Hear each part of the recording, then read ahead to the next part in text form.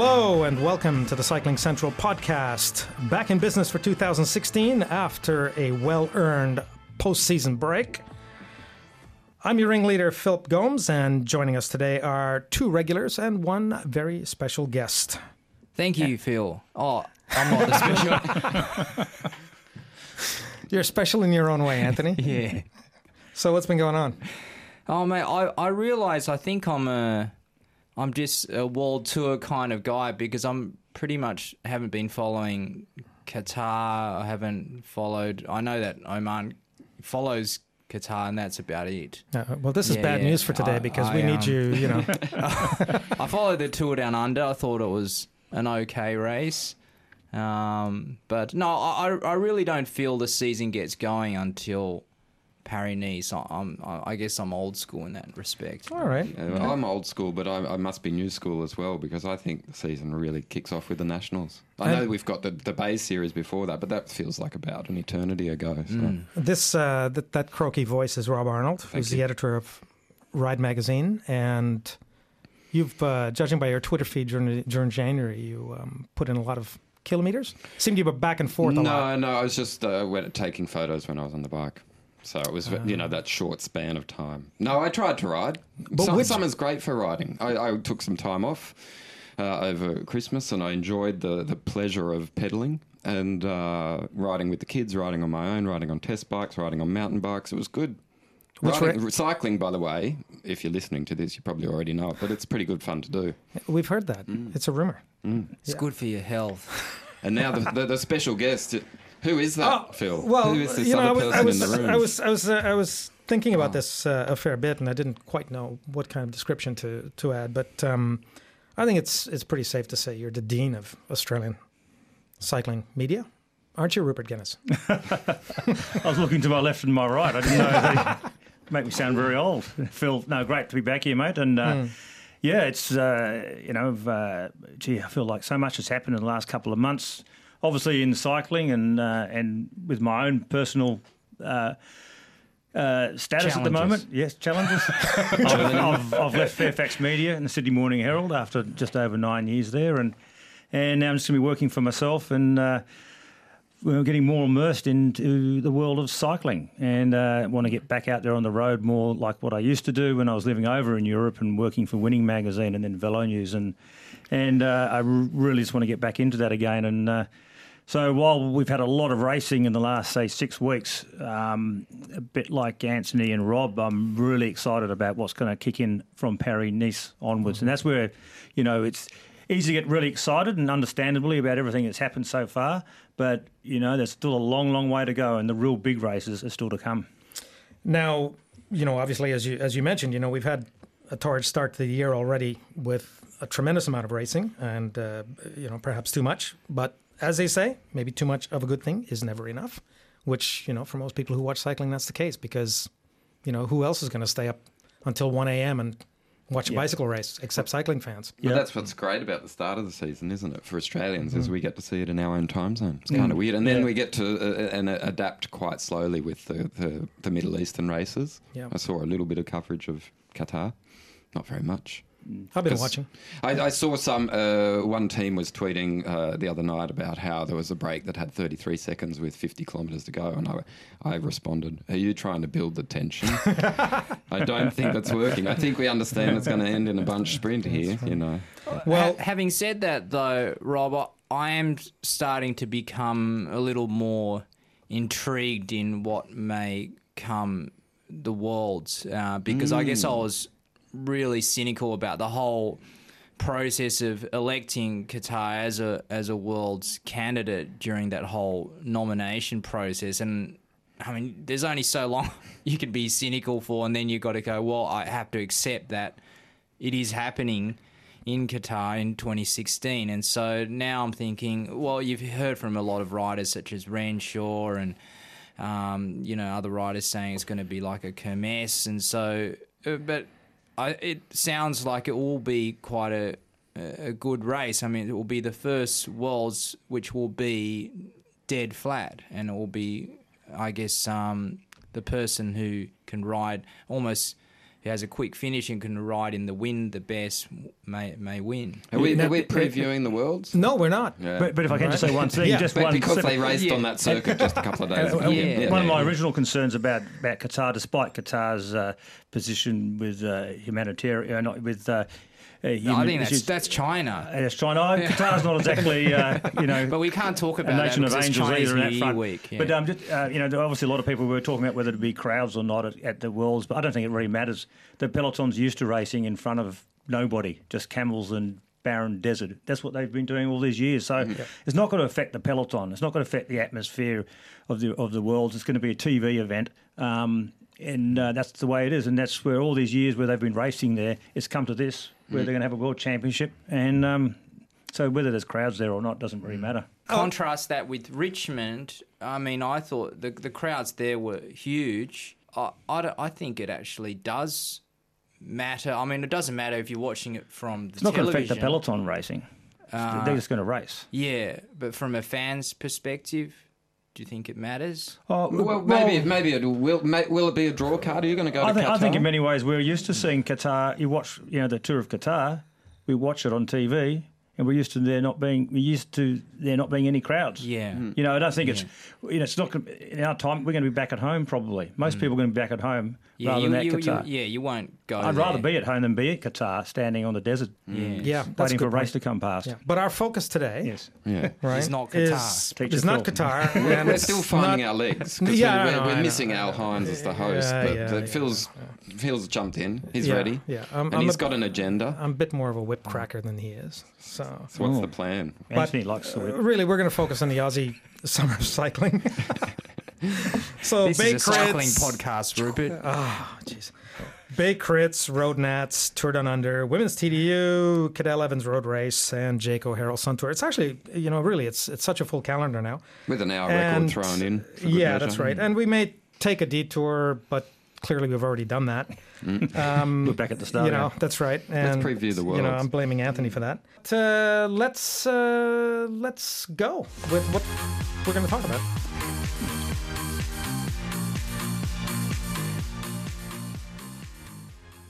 So what was your take on the spread of cycling on offer in Australia? Is there a better time to be an Aussie cycling fan than January? Oh, it's fantastic. I think it's great for Aussie fans to get a chance to actually see the races, in front of their noses there, and they can get out there on their bikes, and for all the hours that they spend watching it late at night and early hours of the morning, and all the times they can't get to Europe because of cost factors, and the times they do get to Europe and it costs them a whack of money, they finally get to see it cheaply the way it should be, and that's pure bike racing in front of you for free. And I think they saw some very good racing. I know there's been a lot of attention as to whether the Tour Down Under was lacking because there wasn't like the big marquee names or whatever, but I still thought the race was still a good race, and at the end of the day, that's what matters.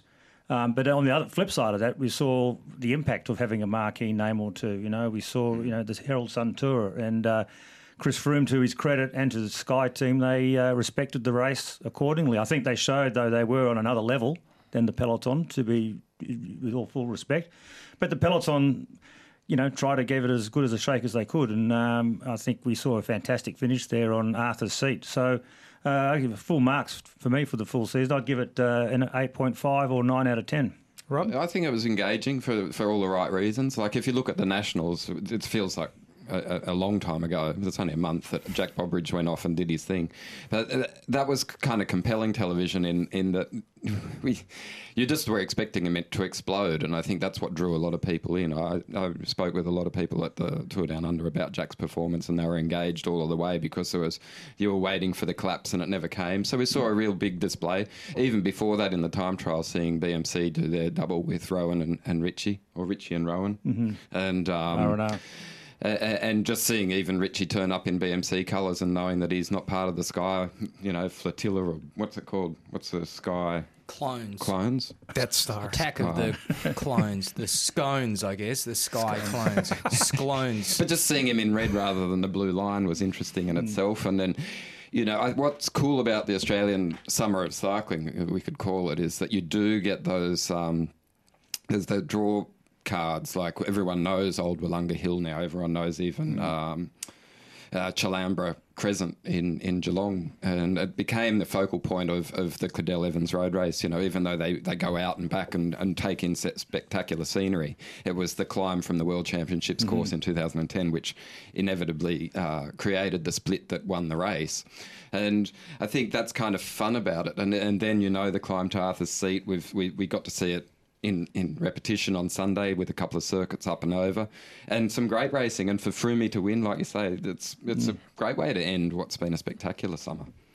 Yeah, I mean, I was thinking, because Phil asked us for our hits and misses, and so I had as my hit TDU and my miss TDU.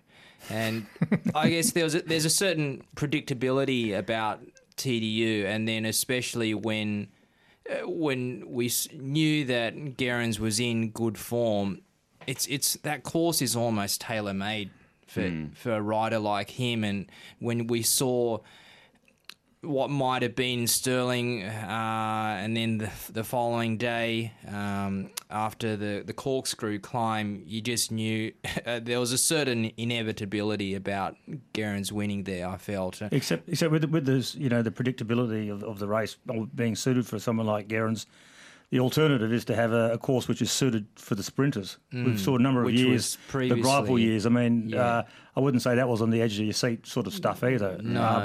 I sort of think the balance they've got now in the course, I can't see how much more you can actually change it than what they've got now. They've got 2 or 3 stages for the sprinters. No, you don't want it to become harder, do you? Yeah, I don't know how they could make it harder without being longer stages, but you don't want that either. It's too early. But I'm looking at Qatar overnight, and they threw in a short little TT.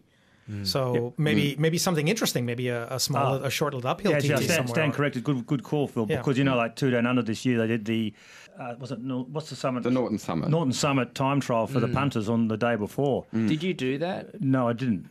I went out and I watched it. I was in the media room at the Hilton Hotel, working studiously towards the deadline. Rhys Gillett got the win. He went up in 11 minutes something. Yeah, he won $1,000 for that. Yeah, that's fast. I mean, why not include that for as a prologue / that could make something interesting. Would shake up the GC a bit too if you open with that. And still use road bikes then too. Yes, exactly. That's right. The key, because they can't complain about having to bring another bike. Yeah. But I've heard that the Norton Summit is the most Strava'd section in Australia, maybe even bigger than. Like maybe the world. No, I don't know. But a lot of people ride it and they time themselves, right? So that made the time trial that they did on the Monday between the Classic and the start of the Tour Down Under interesting to see how other people compared with it. And I think Rhys's time was excellent. But then, from my understanding of Strava, which isn't terribly great, they rode Norton Summit in stage 4 of Tour Down Under. Green Edge went on the front because there was a sprint not long after. And they rode very hard, but they kept the bunch together because that was their intention, so that Gero could get the time bonuses at the sprint. And apparently they obliterated the best Strava times. Yeah. So even though, it wasn't even a categorised climb in the Tour Down Under parkour, so no one got climbing points. It was the highest point of the race, and it was also an animated part, but we didn't really get to see it and understand that that was a key element of the whole. So really, what you're saying, Rob, is that if you're a Victorian or South Australian cyclist and you hold a Strava Com, if you want to hold a Strava Com, you're really better off now moving to Western Australia, Queensland, or New South Wales, because they're just going to get obliterated every year. I don't know. It's just interesting to see, because you think at the start of a stage they're not going terribly hard. But evidently they were, because we had Durbo on the front. And Matt Heyman told me that they were sitting at the front of the bunch. A few people came up to him on the way up Norton Summit. I said, we're going to attack. And he said, well, you can, but I've got news for you, buddy. We're going to chase you down. So you may as well not. So they did ride tempo, and there were a few guys like Thomas de Gent and who else went off? But there were 4 or 5 guys who had a little sortie, and it didn't last long. And I think that reminds us that Gero and Matt White and the tacticians at Orica Green Edge know how to win this race, and that's to take time bonuses. And had he not taken the time bonuses, then we would have seen Richie win, I'd imagine. Yeah, well, we remember he had his crash at Stirling. We all thought Gero's season was going to start as it ended. Yeah. Him on his flat in his back. Yeah, I guess for all the predictability, there are elements of TDU which you can take away from that. One is I liked what we haven't spoken about, Jay McCarthy. I thought that was great that he got some of the limelight. Also, Port nowhere near his form of the previous year or even the year before that, but even at his level it is at now, I thought that said a lot more. His win on Wollonga this year said a lot more, simply because he's now free to ride for himself, and I think that unshackling of his previous time at Sky, I think will be good for him. I think that said a lot. We always said he was going to come into the two down under, and definitely not in the same form that he had last year. I thought it was good to see Caleb Ewan sort of take another step up in his progression. There's still a long way to go there yet in his career, obviously, but he's started well. I'm looking forward to seeing Caleb when he does the Giro this year. That's probably going to be the first time we see him against all the other big bunch, all the big German sprinters and the likes will be there as well. See how he deals with all those big trains at high speed. I think that's what he's raced against them before. I need to see that this year before kind of passing some sort of judgment on just how much he's improved. I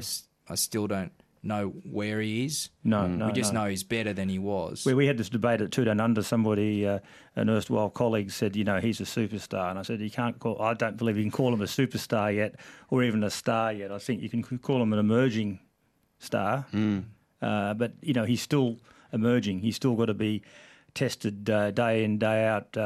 Like he wouldn't survive a Tour de France right now. And they're not going to put him in the Tour de France. I think the cautionary tale here is somebody like Andre Gardini with Astana, because when he raced in Italy, he just smashed everyone. He had seasons where he was winning 25 races and stuff like that, and then he moves to the World Tour, and then you could see that that progression just really slowed once he ended up in the big show. Yeah. So I think people need to be cautious about how they view Ewan, even though he's clearly fast.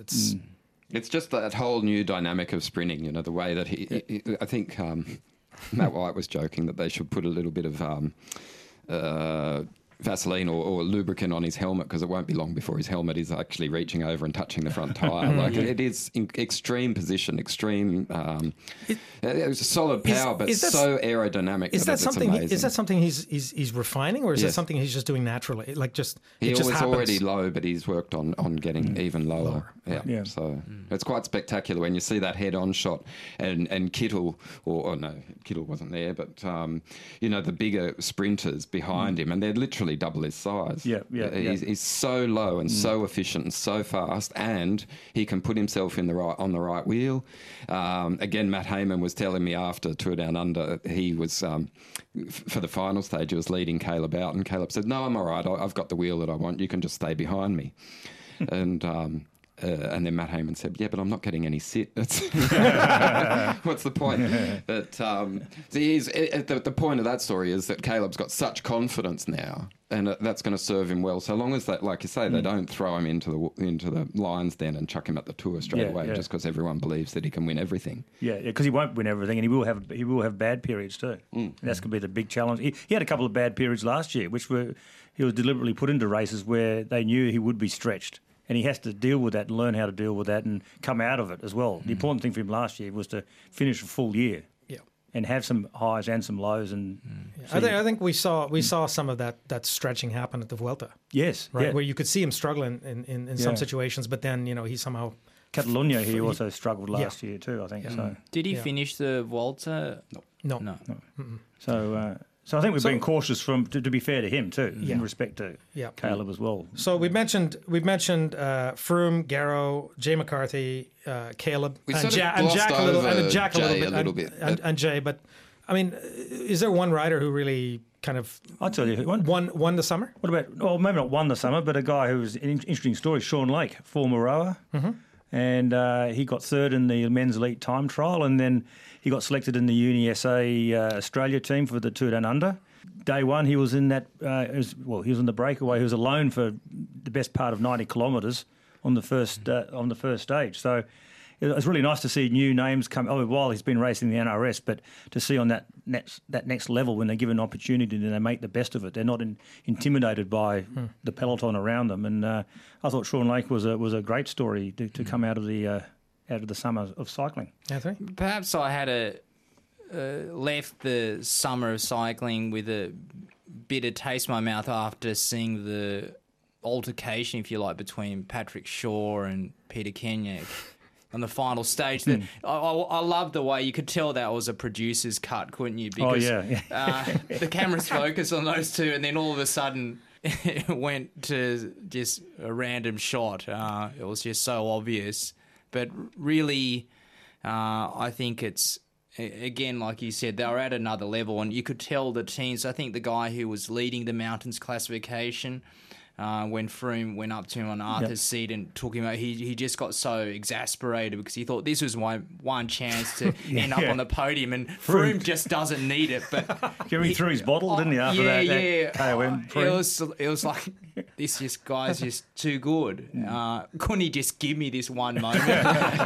Because he almost came up alongside him, didn't he? He'll never get that moment again, probably. So I thought that said a lot about. I think a lot of that was exasperation on behalf of the other teams of just how good a well-drilled team like Sky are. And I was surprised, actually, that Froome won. I just didn't expect him to be that good. I know it sounds weird, but I know he's that good, but just not that good at that time. Because, for example, Quintana, when he shows up to St. Louis, he's not in that good shape, whereas Froome, he really...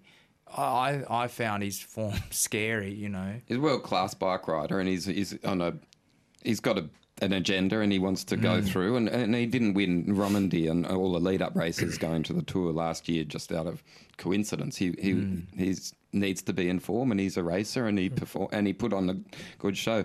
We've got a piece in the next issue about the Herald Sun Tour by Jamie Finch-Pinninger, and he's talking about how the swarm of cinematographers with iPhones were mulling around Chris Froome in Melbourne, and then the next day it was just a couple of school kids with their artwork that they'd made, and they were sort of chasing guys from the map racing team, you know, around because they had no awareness of cycling. So what's good about the Sun Tour is that it does start in Melbourne and has that real Insta crowd, you know, the crowd is on hand because they're starting in Federation Square. But then it takes it to regional Victoria and it exposes cycling to school children, and I guess that's the battle that the Herald Sun Tour is coming up against, is that it doesn't have the luxury that Tour Down Under has of having the school holiday period.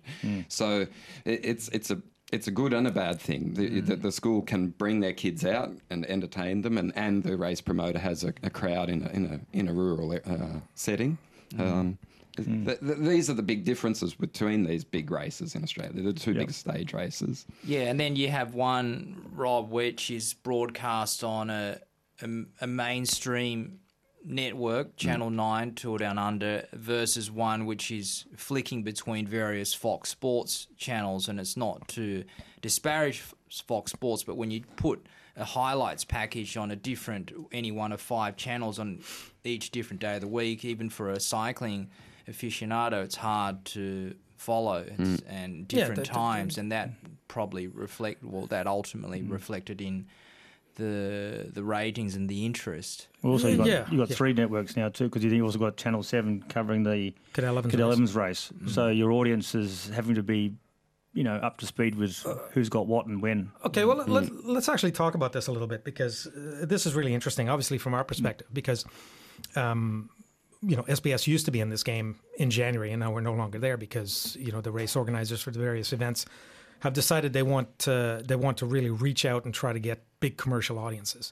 Now, I kept a very close eye on the audience numbers, particularly 5-city numbers for most of the stages, and really the key stages like Wollonga, like Arthur's Seat, and also Cadel Evans Road Race. To be honest about this, and maybe these are not numbers that many cycling fans would even be aware of. So Wollonga gets somewhere in the order of 44,000 5-city viewers. The Arthur's Seat got somewhere around the same amount.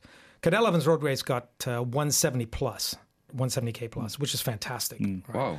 Sitting where I'm sitting, I'm looking at the spread of races, spread of events.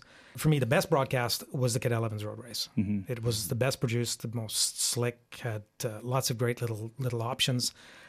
So and of course it was on the main channel of 7. Had a good lead in, or a good. It was going to lead into something good as well. Mm-hmm. So the numbers were really high. Mm-hmm.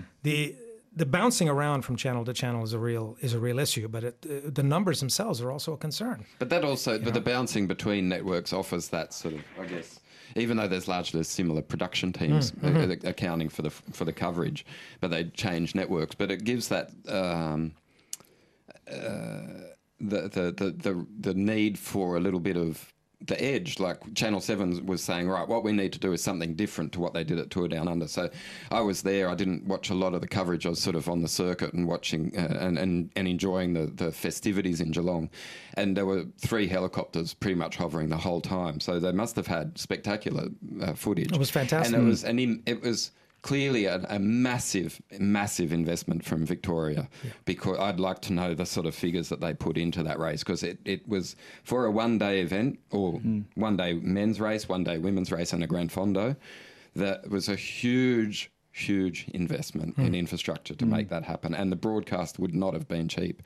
But it's very encouraging to hear that they got such great ratings, which was hundreds of % more than Tour Down Under. But I don't know, being on Willunga as I was as well, I wonder if that stage it's good for television, but it's absolutely spectacular for spectators. It's a real treat to be on Old Willunga Hill in January. That's one of my sporting highlights, being there on the Saturday of Tour Down Under. Yeah. The atmosphere is electric. You can hear the riders coming closer, because there is a Mexican wave of noise that comes up that hill, and it's wonderful. You're there. What do you think? No, I agree. I think it's, I'm at the top on the finish area there, but you can, as you said, you can hear the cheer of the crowd come closer towards you, and you know that there's the leading rider or riders are coming up, and I don't think Richie Port, for example, is giving lip service when he says it's as close as to riding in a Tour de France stage as you'll get outside of a Tour de France. Obviously, a lot shorter, but I mean, just that atmosphere, that intensity of the moment, particularly if you're in the lead and you're making the stage-winning attack, you're going to get the absolute optimal noise around you and the atmosphere. But I think what I liked about the Cadell Evans race, though, I watched it on TV, and I was actually because I went to the race last year, and obviously a lot of people were there to celebrate the retirement of Cadell, and it still ended up being a very good race, I thought. With or without Cadell, I actually still thought that was one of my most favourite races of the year.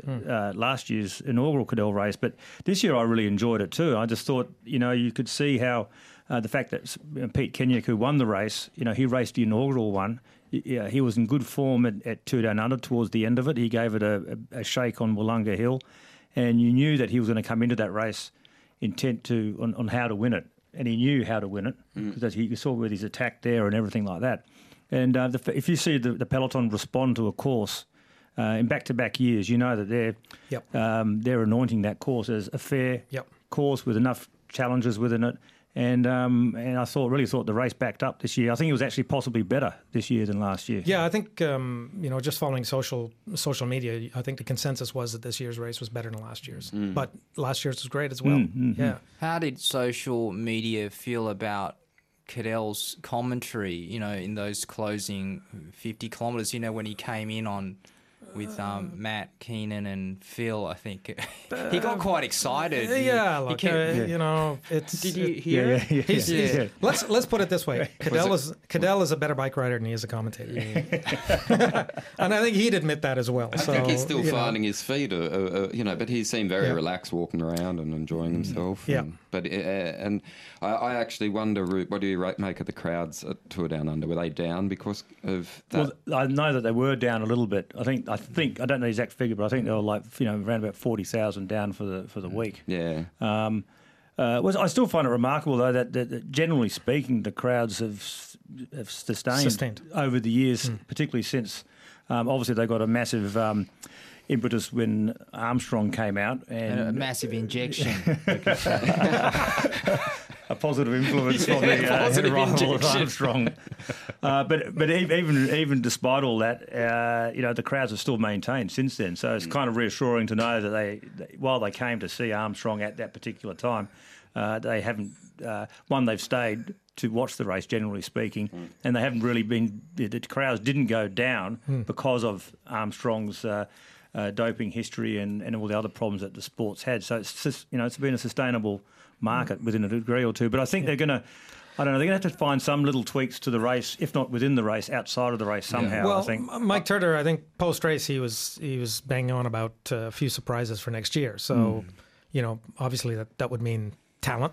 That's one. I think that they've definitely got to hunt down more talent, and hopefully they'll do something with the course and maybe my favorite option is to put in a short time trial. I think it's got to be the course. I mean, can they really sign someone up 12 months? Who knows what that rider, which team that rider might be running for. Well, the consensus again, we threw it out there, and the consensus was everyone wants to see Peter Sagan. Yeah.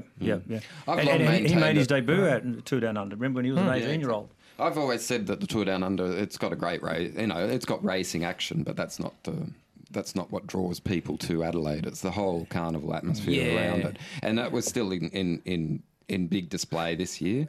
Going out on the bike and just every morning there were just thousands of people everywhere, and I think that's part of what the evolution of cycling.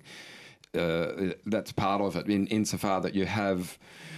Most races now have a Gran Fondo element. Well, this is interesting because when we talk about the ratings, but is it really? Maybe cycling is a unique sport, and maybe it's a case now because there are options to write fondos at these races that people are opting to participate and hang out at the races rather than actually watch them on TV. That's true, isn't it? Because even the national championships had the Grand Fondo on the Saturday. Yeah. And then the women's race in the morning on the Sunday. And so are we in some ways are we in Australia kind of leading the way in terms of how we package these events and making using the race itself, the pro race as an anchor, but then running all this other stuff around it. That's what Christian Prudhomme, ACO, or the Tour de France race director, he made that point was it last year when he came out last, and because he said what's unique about the Tour Down Under is the fact that it's not just the number of crowds, it's just they all come out on their bikes, whereas the Tour de France, they still go out there in their cars, they still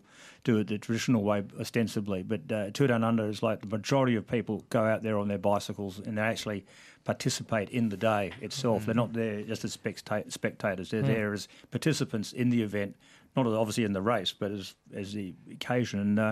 And in some ways, you could be saying if you're looking for TV audiences, is the sport in Australia shooting itself in the foot by making it too good an event to get out there to ride it? Your audience is on Wollonga or Arthur Seat. But it's also that anomaly of an event, the Tour Down Under, in that you can, as a spectator as well as media and bike riders alike, have that one base for the whole week and be out and back. I think that's possibly the future for bike racing. Just centred around one. So we all just stay in Paris for the Tour de France. Take TGVs to the finish and back, and we're back in our nice little, by the River Seine at night on the harbour cruise, on the river cruise. Then I'd go back. I'm just over doing 7,000 in 3.5 weeks. No, but in some ways you could see that happen. Some organisers could suddenly realise this is a more effective way to do it.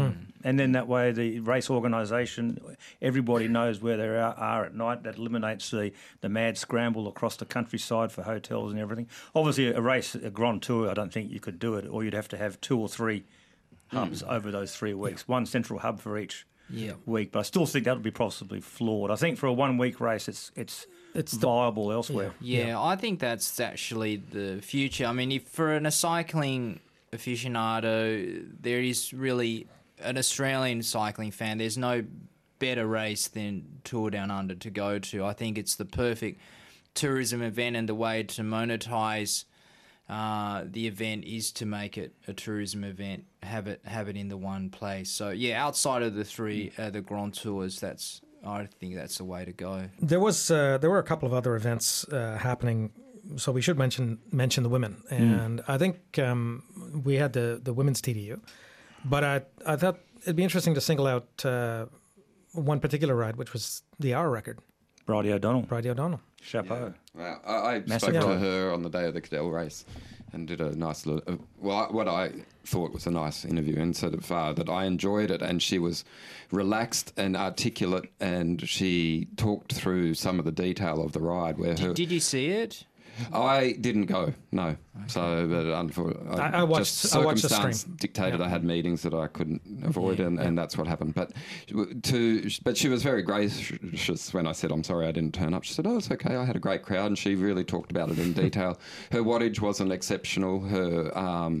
She believes that she could have gone a lot further, but she maintained that she was going to break the record, and she had a strategy to pace to, and she held it. And I thought what was funny was that she was saying how Anna Mears and Rick Fulcher, who were doing the commentary, she could hear everything that they were saying, and she was really grateful for that.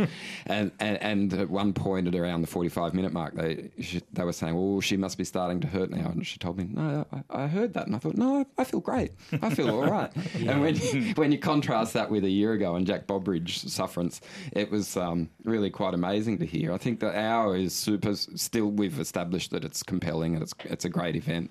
And I think what Bridie's done is to ignite the women's interest in it, and we see Evie Stevens is going to have a crack at it at the end of this month.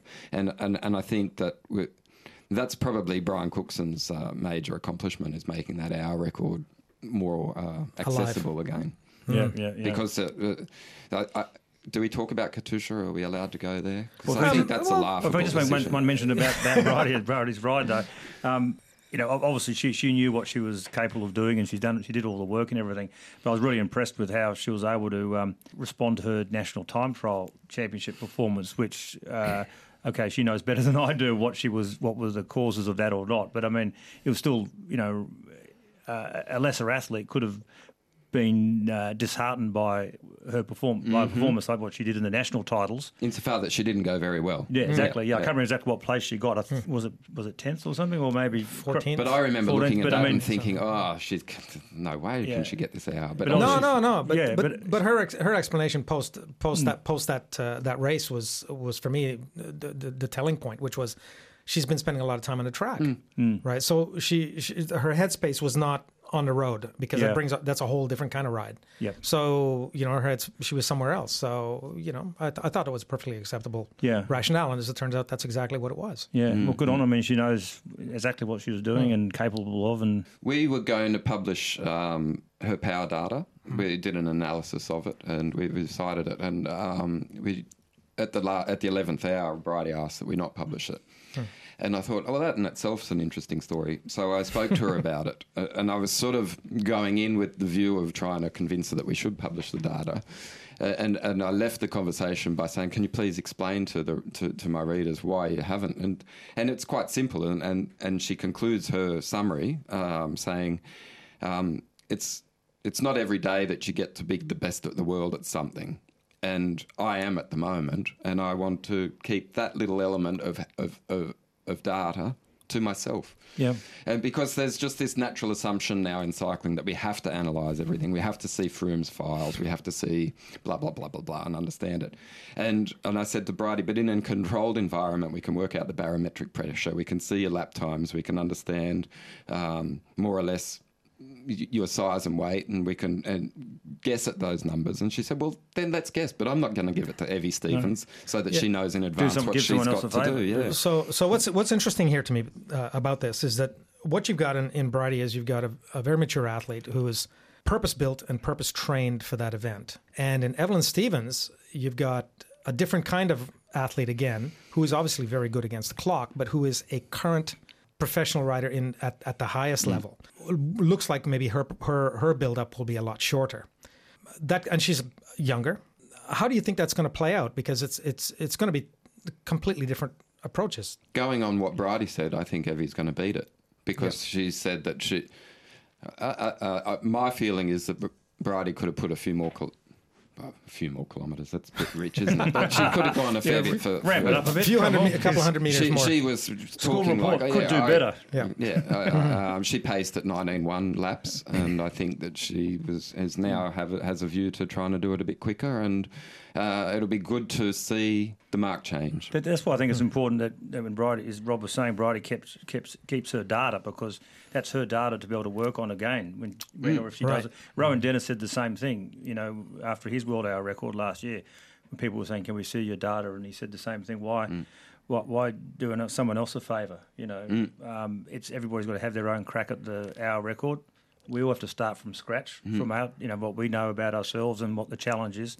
That's only fair that everybody else does the same thing. And also he said, I may want to have another go at this. So at least I've got my data there for me to, analyse and everything. So yeah, I bet Jack Bobridge wished he saw Rowan's data before. Well, I noticed they were publishing data during TDU.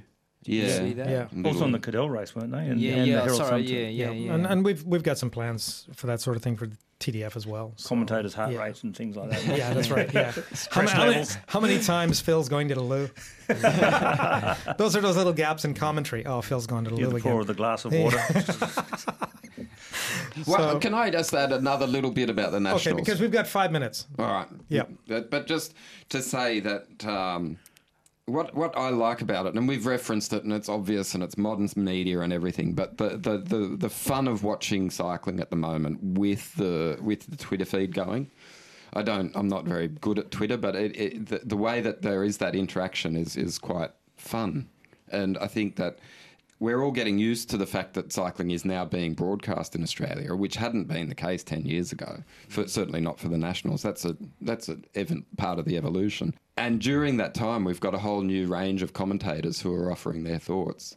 And I think that the Twitter community was really quite fun during this summer of cycling. They've kind of tamed themselves a bit. I think it's gone from that, who's doping, to, I think, more... gentlemanly. To more who's mechanically doping. Yes. Yeah. I kind of... outside of the actual live broadcast of bike races, I pretty much switch off on Twitter now. Yeah. Lastly, you mentioned a K word. Katusha. Yes. So you had something to say about that, Rob? Because we're down to 4 minutes now. Okay, just in quick summary, the idea was that they made a new rule to cut back on doping offences by saying if one team goes for 2 in a 12-month span, they're gone. We're going to knock them out of the peloton. So that's happened. Now, this new product... Suspended, you should say. The Vogranov, he went for a new product that I don't remember the name of. Sounded like a hair product or something. But it was only introduced to the WADA code on January 1st this year. So, there's little discrepancies. I'm not sure of the benefits that this product does. Luca Paolini went during the tour for cocaine positive. For partying. And so that, by the rule, is... By definition, they're gone. They have to leave the peloton. Thanks for coming, and I'm sorry about that. Which, for all the people involved, is a great shame. But if they're going to make rules, then shouldn't they adhere to them? Because their justification is that Paolini, it's okay, he took cocaine for recreational purposes. Dodgy. But the cocaine's still on the banned list. Has anyone else got a thought on it, or is it just me I'm with you who's there, sort Rob. of I think exasperated UCI by it? Once again found a way to trip over themselves. Yeah. Every year they find a way. The handling of the Astana case, I still don't understand that. And here we go again with Katusha. What about Paolini? He's still suspended, isn't he? Yeah. At the moment, isn't he? He's... But they're going to throw the book at a 23-year-old cyclocrosser who didn't ride a bike that was motorized at the World Championships. Oh, that's right. Yeah, cyclocross, But that's just so rank that I can't even comment on that. Yeah. What part? What's the rankest? The motorised doping. Yeah. I mean, everyone got pretty offended by seeing the footage of Nibali holding onto the car in the stage of the Vuelta. That's motorised doping. And we turfed him. But just the premise of someone racing with a motor in there, oh God, fair income. There's sticking EPO in your body is pretty bad. Actually, it's really, really bad. You shouldn't do it. But sticking a motor in your bike and then claiming that you're better than someone... I was about to say something else, then it's all right. But I actually feel for this girl who's got to live with herself. Yep. The first case, it's a very heavy weight. Absolutely. The rest of her she life. Should be on. I hope she's being closely supervised. Yeah. I think it's enormously upsetting, the whole set of circumstances that have led to motorised doping. And but we're talking about it blows my mind. But I saw a video the other day of going back to 1977 where a French mechanic in a bike shop was showing how you can motorise a Speaking of a motors, bike. I think Guy has to switch off the switch. Yes. Finish that thought, Rupert. Oh, I've never. What thought was that? No, 1977. There's a video out there on YouTube or on Facebook. I saw it where this French mechanic was showing how you can put a battery in a bike and everything. So it's not actually new. The concept of actually motorising your bicycle is not new. It goes back at least 1977. Yeah. So the concept of being a complete fraud. To motorise to win bike races. Well, that goes back to the Olympics, at the very first Olympics. People cheated, didn't they? So it is that we end another podcast on this discussion around doping of all types with cycling. Our legs, yes, that's right. Yeah. And it actually always ends up coming back to that, isn't it? A little bit of doping in every single broadcast. We try to avoid it every single time, but it's modern sport. It doesn't. Yeah. It's just like Rob saying he can't avoid talking about doping in any single issue. That's right. So, but that's it for today for the Cycling Central podcast. And as the guys were saying a little bit earlier, I think the consensus is we all feel that the cycling season really gets going in March with Paris-Nice. And surprisingly enough, we're broadcasting that live every stage, online and on SBS. And that pretty much kicks off cycling for us here as well for the rest of the year. There's a lot on, and we'll have more broadcast days of cycling at SBS in 2016 that we've ever done before. And that's it. We'll see you next time.